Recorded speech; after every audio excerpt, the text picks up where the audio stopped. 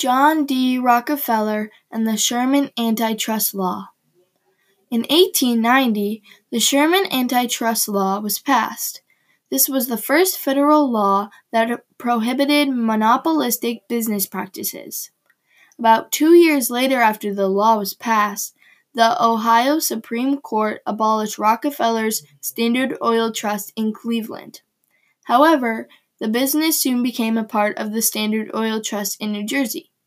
After many years, in 1911, the U.S. Supreme Court said that the Standard Oil Trust in New Jersey was in violation of the antitrust laws and forced it to break up into smaller companies.